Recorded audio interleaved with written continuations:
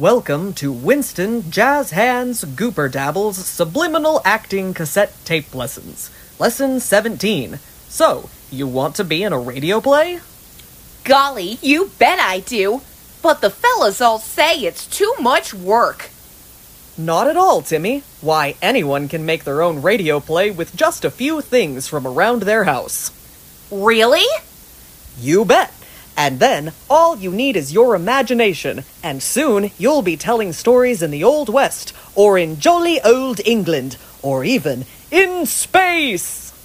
But gosh, I don't know anybody who has a big mansion, or a neato car, or a rocket ship, and we don't live anywhere near a windy cliff. How am I supposed to tell stories in all those places? Why, it's easier than snapping your fingers, with nothing but an empty soup can. Ow!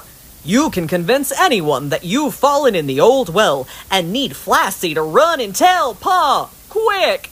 Wow, that's neat.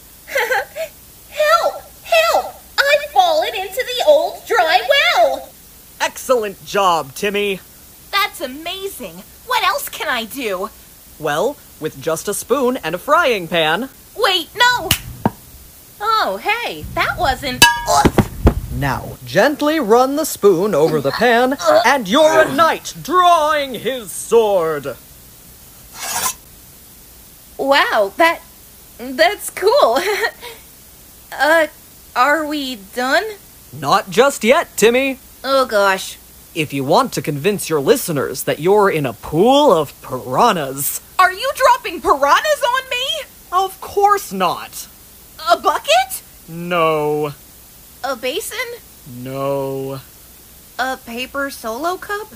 I'm not going to drop anything on you. You promise? I promise. Now, take this basin, and we add the water. Hey, this is easy. Now, you just get into the basin. It's cold. Help, help! There are piranhas! Not yet, Timmy. First, we have to add the piranhas. What? And that's all there is to it. Piranhas! Where did you even get them? Oh, my ankle, my Thank you for choosing Winston Jazz Hands Gooper Dabble's Subliminal Acting Cassette Tape Lessons. Remember, when you think discount acting lessons while you sleep, think Winston Jazz Hands Gooper Dabble. They ate my socks! See you next time!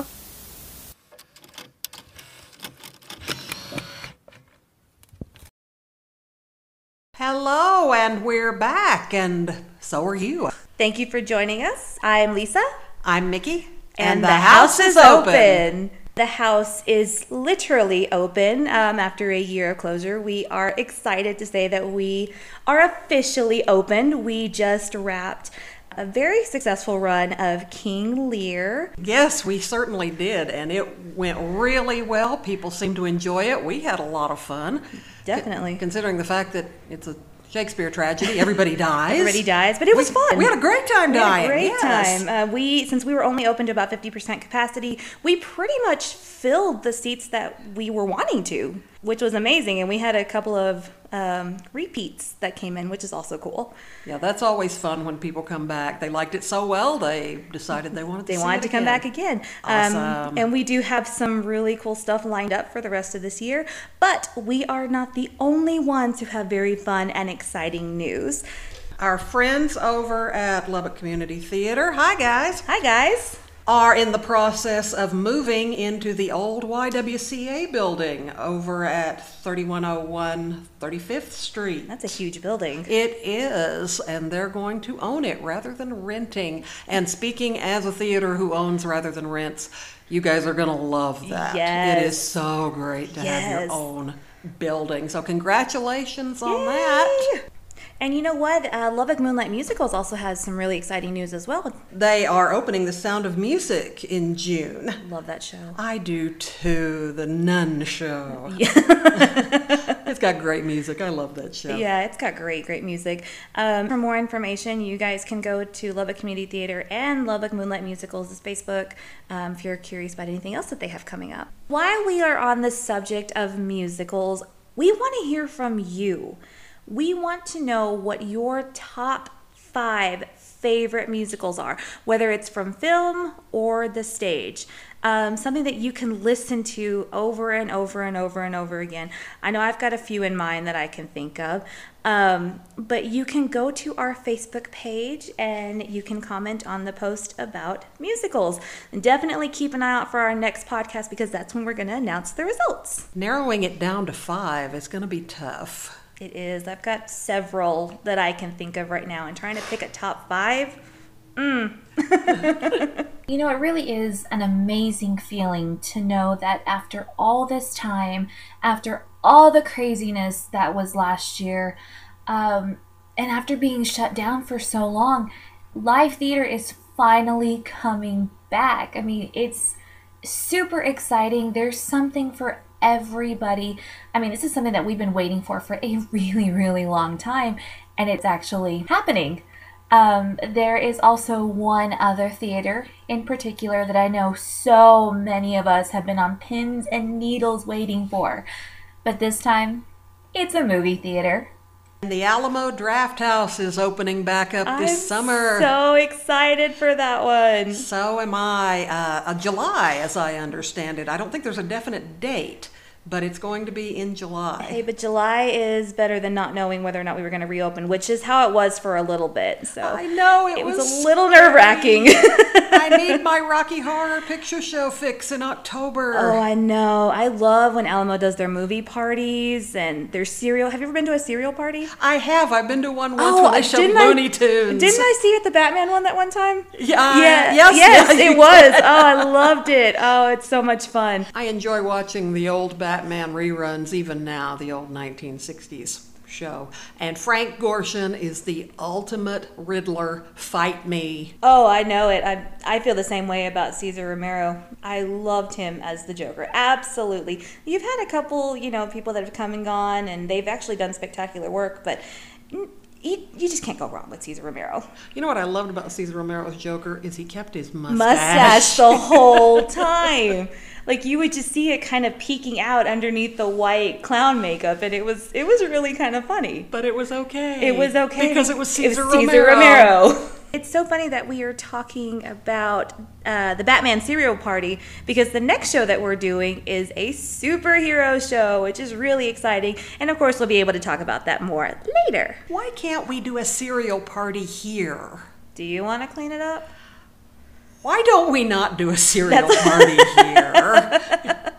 That was one of the best parts of going to the cereal parties at Alamo. You got to have all the fun you wanted, all the cereal you wanted. You didn't have to clean any of it up. And you know that the folks that cleaned up at Alamo were cussing everybody when they left. Yep. And I don't blame them. I don't blame them either, but I tried to be nice and neat and organized.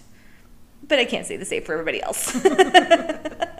So, yay, we're really excited about Alamo reopening also. Just all kinds of stuff going on this summer. But it's so exciting because everything's starting to feel like it's back to normal again. And it's amazing. Oh, it makes me so happy. So, hot on the heels of a very successful run of King Lear, we have a fun and action-packed show that is in rehearsal right now. And right here we have my lovely co-host Mickey. Hello. And Marissa Olive, who are both directing the show, and they're here to talk about it. So ladies, take it away. Yes, it's a teen show. The name of it is The Adventures of Catman and Kid Sparrow, the amazing crime-fighting duo. And it's something of a nod to the old Adam West 1960s Batman. Batman. Well, I'm very excited. It's coming together so well. It's a step under melodrama, but it's still very big, and the kids are living up to it. Oh, the kids are having a great time, and I am too. It's really a fun show. I almost wish I had more time to be in it, but that's just a little much. So, Marissa, do you want to go ahead and give us a little synopsis of what to expect and what we're looking at? Well, we start off the show with our heroes strapped to a rocket as their arch nemesis Dog Dastardly, my goodness, these names are hard, has them strapped to a rocket set to explode over the city of Metroville. And it just kind of goes downhill for there. We have villains retiring in the middle of their grand schemes, a new super powerful pretty villain who masters the art of stillness. And our heroes and our retired villain have to figure out how to catch this new super villain. Good grief, try to say those characters' names 10 times fast. It's a fun show for the whole family. Bring the kids, bring grandma, club some stranger over the head in the street and bring him. Bring everybody. It's a really, really fun family show. You guys are going to really get a kick out of it. And the dates are coming up. They'll be June 11th and 12th, 18th and 19th, 25th and 26th, and curtains go up at 7:30. House opens at 7. And we want to go ahead and mention too that you can get the tickets online just like we did with King Lear. Follow the Facebook page. There's going to be some show information on there, maybe some fun pictures. Definitely keep an eye on what we post. And what we also have coming up is our annual melodrama. So much fun. Which is always so much fun. You booing the villain, cheering the hero. Yes. Throwing popcorn. It's great. You feel like you're part of the show. Well, you are part you are part of the show. You're a very crucial part of the show.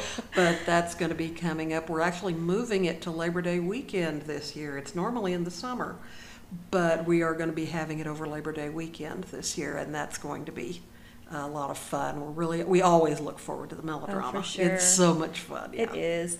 But keep an eye on the Facebook page. Again, we're just plugging the Facebook page. Definitely keep an eye on it for audition information. We would love to see people come out. We want to see some new faces. It's going to be fun. Definitely a lot of fun. Well, that's it for this episode, I think. And so until next time, I'm Mickey. I'm Lisa. And the house is open.